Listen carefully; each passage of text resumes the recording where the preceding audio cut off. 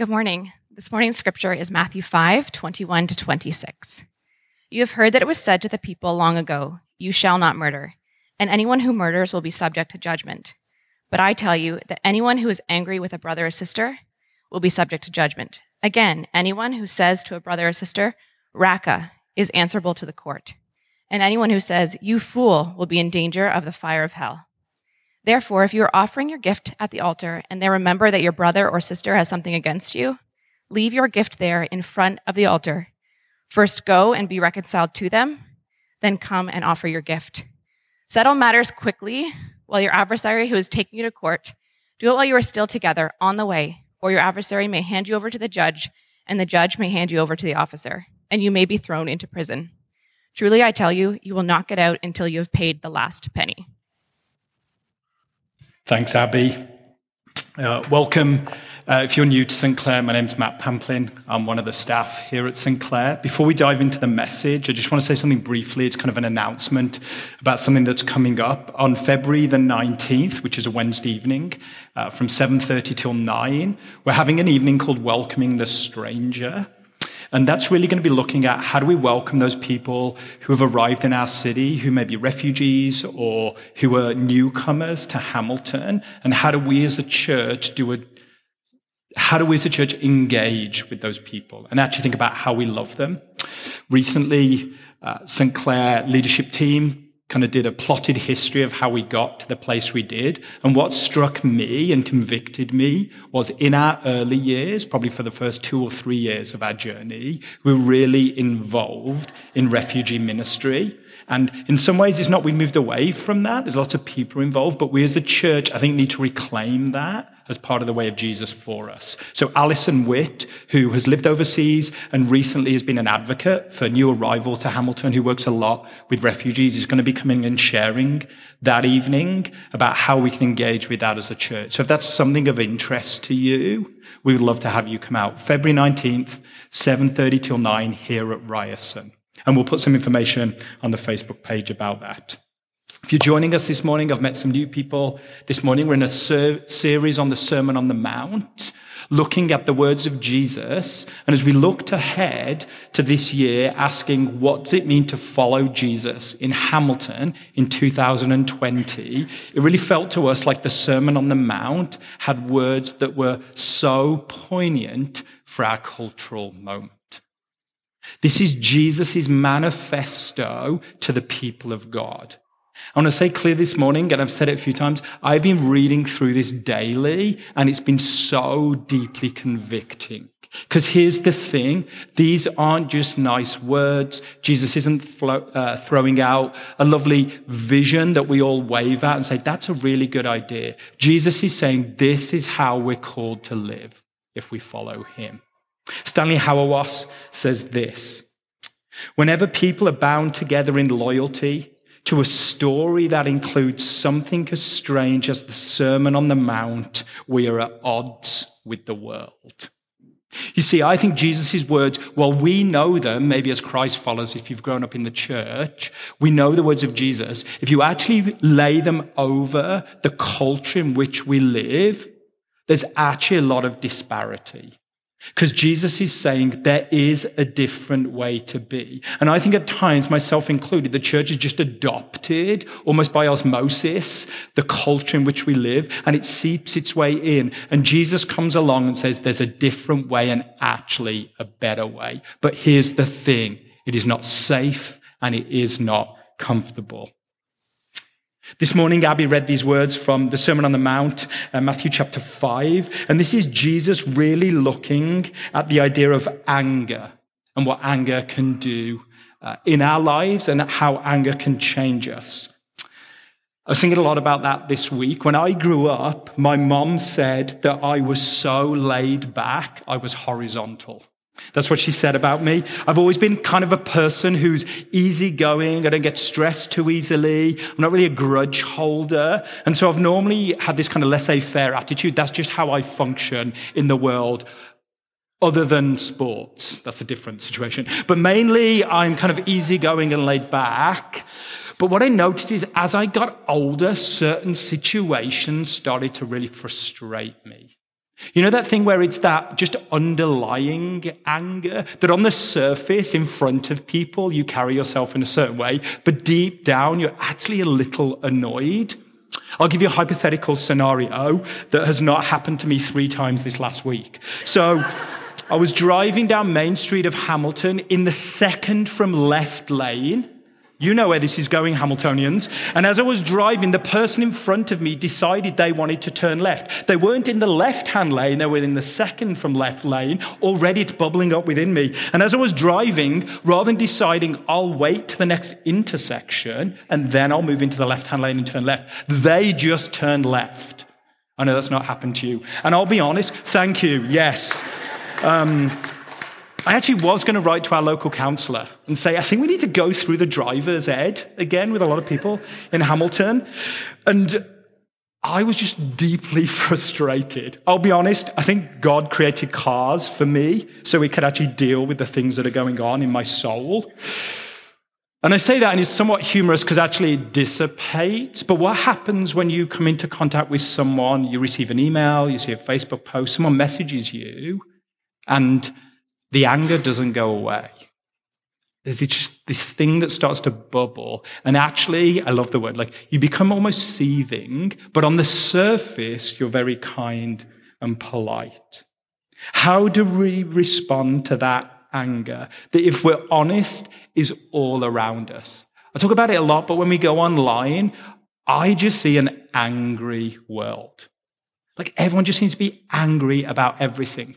What was really interesting to me was recently there was the Australian fires that were going on. There was crisis in the Middle East. There were Nigerian Christians being persecuted. And all the stuff I could read online were about how Harry and Meghan were leaving the royal family and moving to Canada. And the anger associated with that, I'm English and I didn't care. But a lot of people really started to care about that. And here's what I've noticed. In any relationship, nuance has disappeared. It's black or white, we're for you or against you. And if you're not on our side, we actually just write you off altogether. But into this world in which we live, Jesus of Nazareth appears with, I think, some hopeful words for us. Let's look at the scripture. If you have a Bible, I've said it before, it's always good to bring to church. But it may well be on the screen, which is helpful. We're going to look at what Jesus says, Matthew chapter 5, verse 21. You have heard it said to the people long ago, you shall not murder, and anyone who murders will be subject to judgment. So you're sitting here and listening, or the people listening to the Sermon on the Mount in Galilee are like, tracking with your Jesus, not murdering people. I feel good. You can all go home, St. Clair. Maybe you haven't murdered anyone. But Jesus goes on, and it's really interesting. He starts with, you have heard it said, which a lot of rabbis in Jewish culture are saying, there's this law in the Old Testament that you've heard, but I'm a rabbi here, and I'm interpreting that. So you've heard it said, do not murder. We all feel good about that. But I tell you, so Jesus is now going to say there's a new way of following God. But I tell you, anyone who is angry with a brother or sister will be subject to judgment. Interesting, Jesus is saying the same judgment for a murderer will be used for people who are angry with one another. He says brother and sister. So he's actually talking a lot of the time, we might say, to people in a church community. He's not saying people outside. He's saying those that you do life with, maybe your missional family or people on a Sunday morning. So a brother or sister, if you're angry with them, you'll be subject to judgment. Now, I want to give a bit of context that's really important here. We may not be people who think about murder, but what Jesus is doing here is murder starts somewhere. And there's a progression that actually takes place. See, previous to this, verse 20, Jesus had says, unless your righteousness surpasses that of the scribes and the Pharisees, you'll not enter the kingdom of heaven. And here's what Jesus is saying here. The Pharisees look at behavior. So we would say, well, I'm not murdering. There's not this behavior that's present. But what Jesus of Nazareth always does, he says, but what under the surface. Because someone who murders starts off somewhere, and here's where the progression is.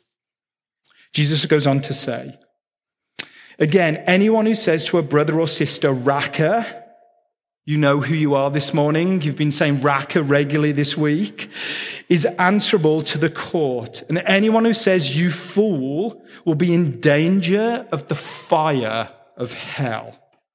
A couple of things, we'll talk about hell and the fire of hell in a moment. But what we do know is anger seems to be really important to Jesus. His words are pretty strong this morning when we think about this underlying anger. So Jesus says, anyone who says Raca, and in that culture, that word meant dull or empty-headed. He goes on saying, anyone who says you fool, which is the Greek word moro, which is where we get the word moron from. And actually, that's throughout the Old Testament. So Jesus says, anyone who says those words will be subject to judgment. It's interesting, we'll talk about this right at the end. Jesus uses the word moro again at one point in the Sermon on the Mount. And it's right at the very end, and we'll talk about that later. But when we're talking about anger, what is Jesus getting at? I heard someone say recently that anger is a feeling or emotion that rises up when our will is thwarted. Or we could say it stops what we want to happen from happening. So when we don't get our own way or something doesn't go as planned, it's this feeling or emotion that rises up. Now, some of you will say, is all anger bad? What about righteous anger? And I do think when we think about anger, there is a category of anger when we see oppression and injustice and something that isn't right in our world and something gets us going, and that is often a godly anger. When we see that, we think this is not how things are meant to be. But the question is how we channel that. And Jesus here is talking about a specific kind of anger. So there seems to be two words for anger in the Greek. One is just this, like I talked about driving down Main Street, something that just seems to be an initial annoyance. You know, this doesn't happen in our house, but when someone puts the milk jug back in the fridge and it's actually empty, but they still put it back in the fridge, not blaming anyone in the Pamplin household, or something when your kids put their cereal bowl in the sink. There's this like initial frustration that goes away. But Jesus is using the second word for anger here, which seems to be this simmering or bubbling or something that seems to fester. You know, when someone says something to you and they're criticizing you, and your initial response is not love and joy, but anger that starts to simmer.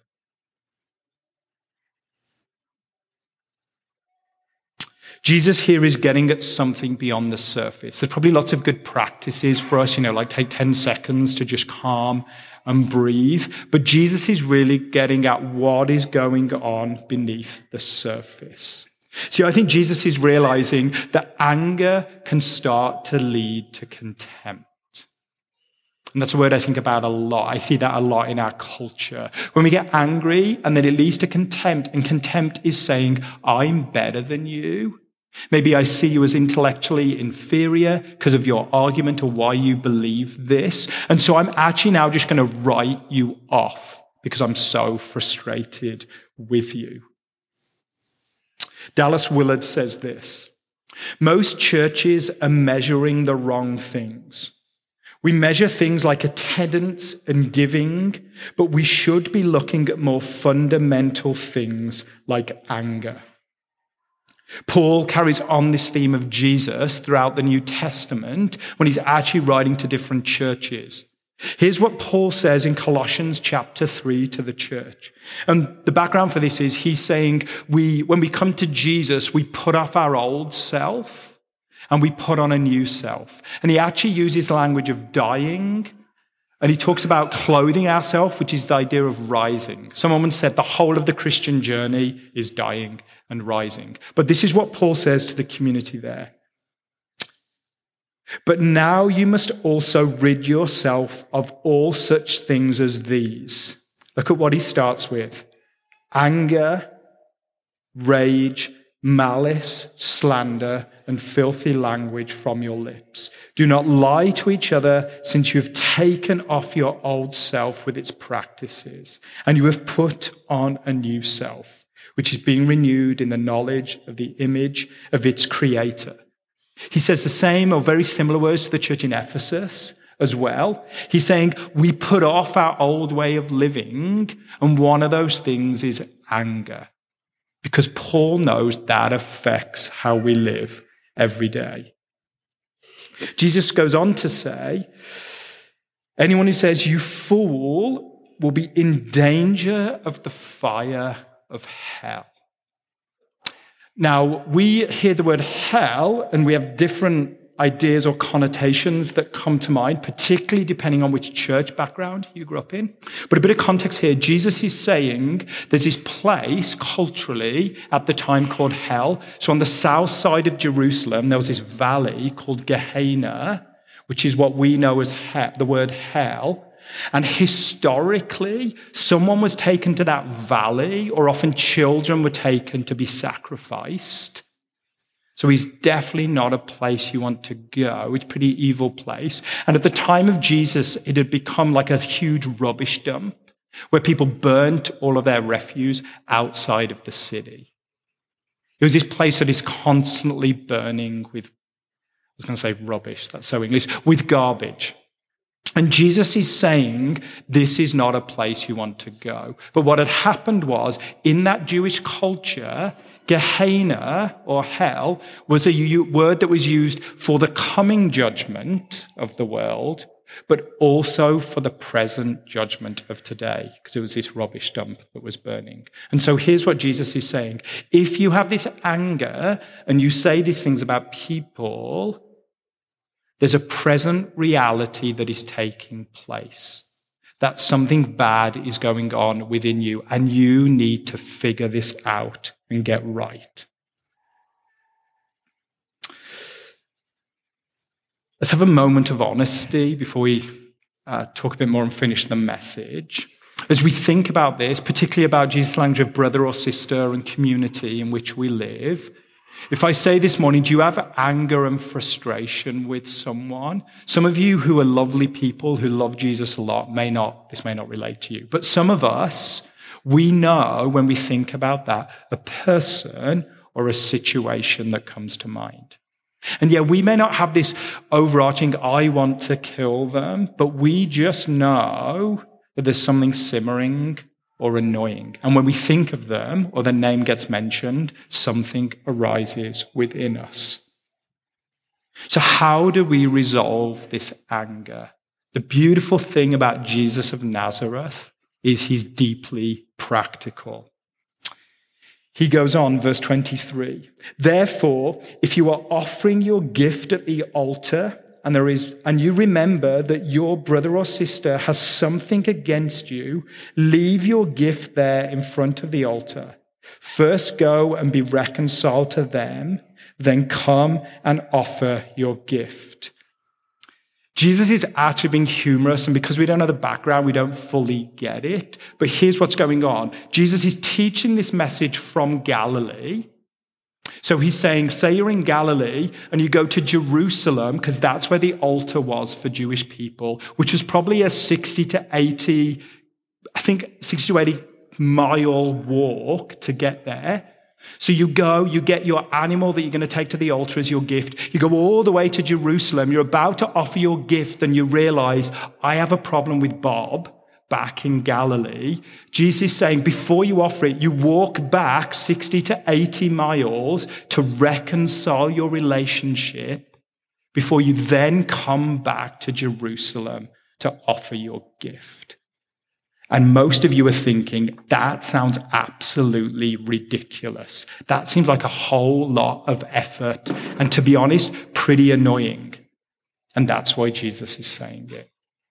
Because it will be effort and it will be hard and it will be deeply sacrificial. But what Jesus is saying is, before you come and offer your gift to God, you need to reconcile with your brother or sister. And here's why.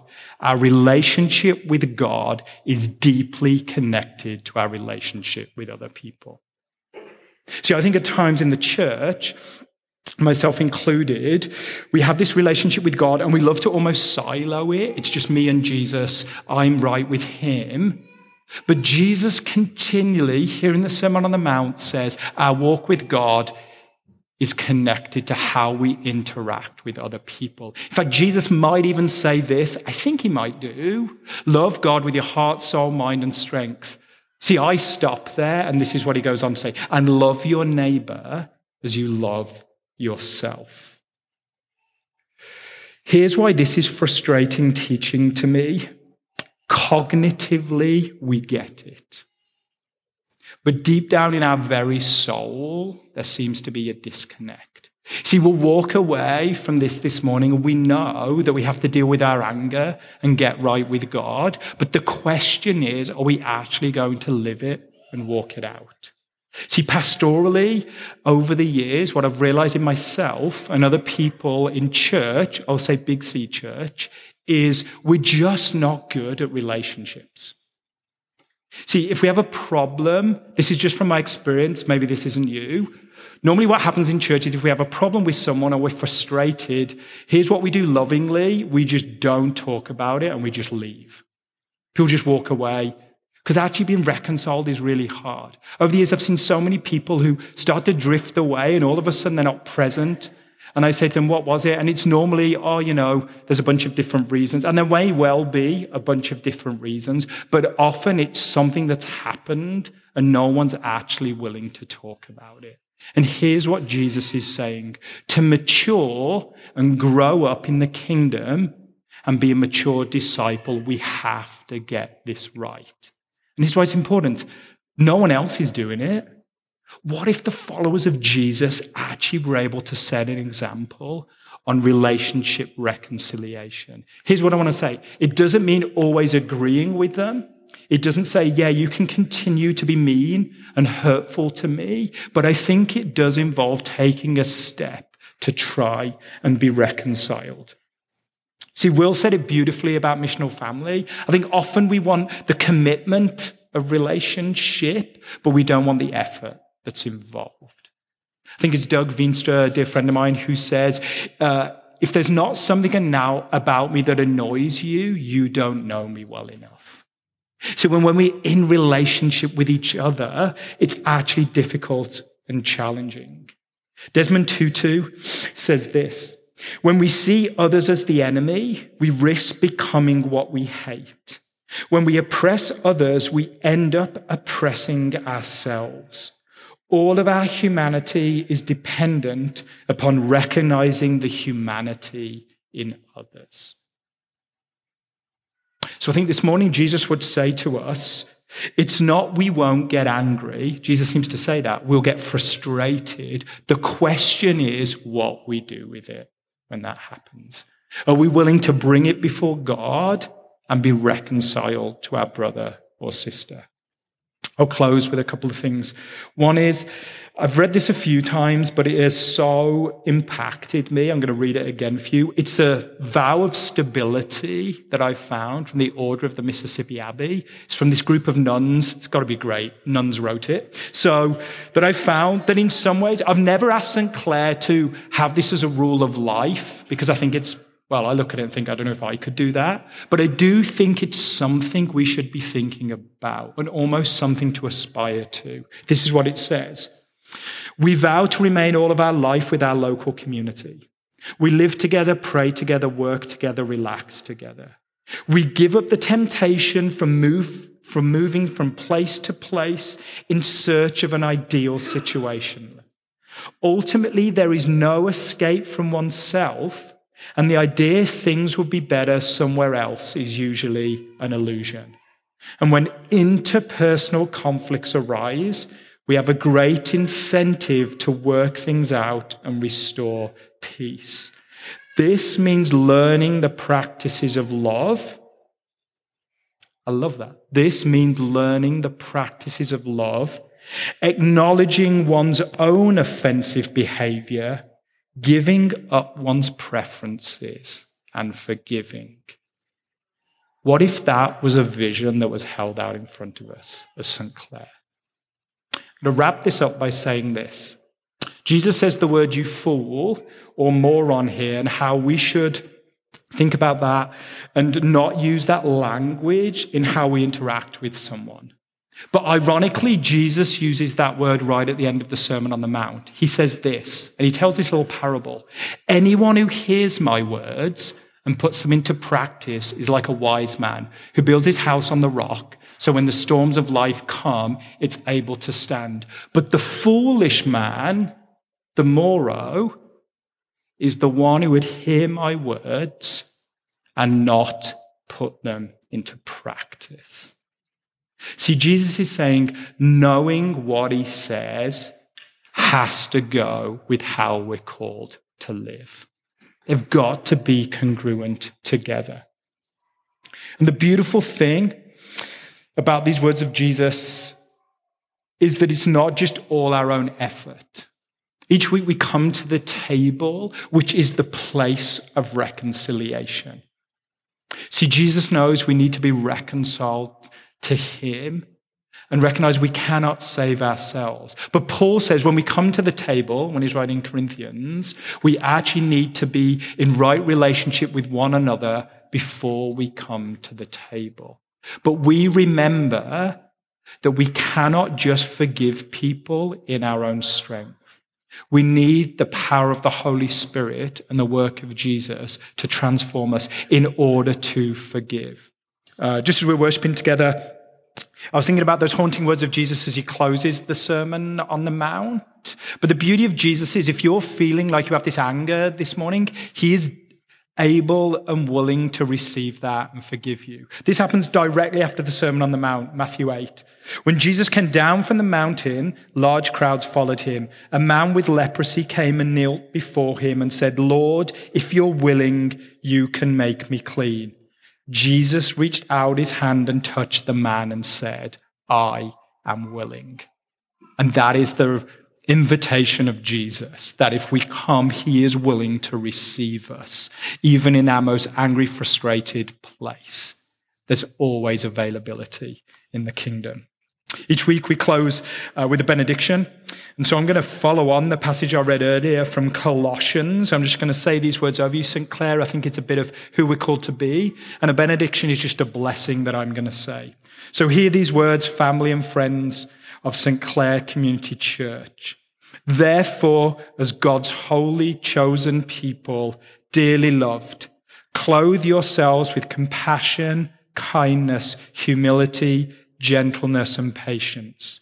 Bear with each other and forgive one another if you have a grievance against someone. Forgive as the Lord forgave you. And over all these virtues put on love, which binds them together in perfect unity. Grace and peace.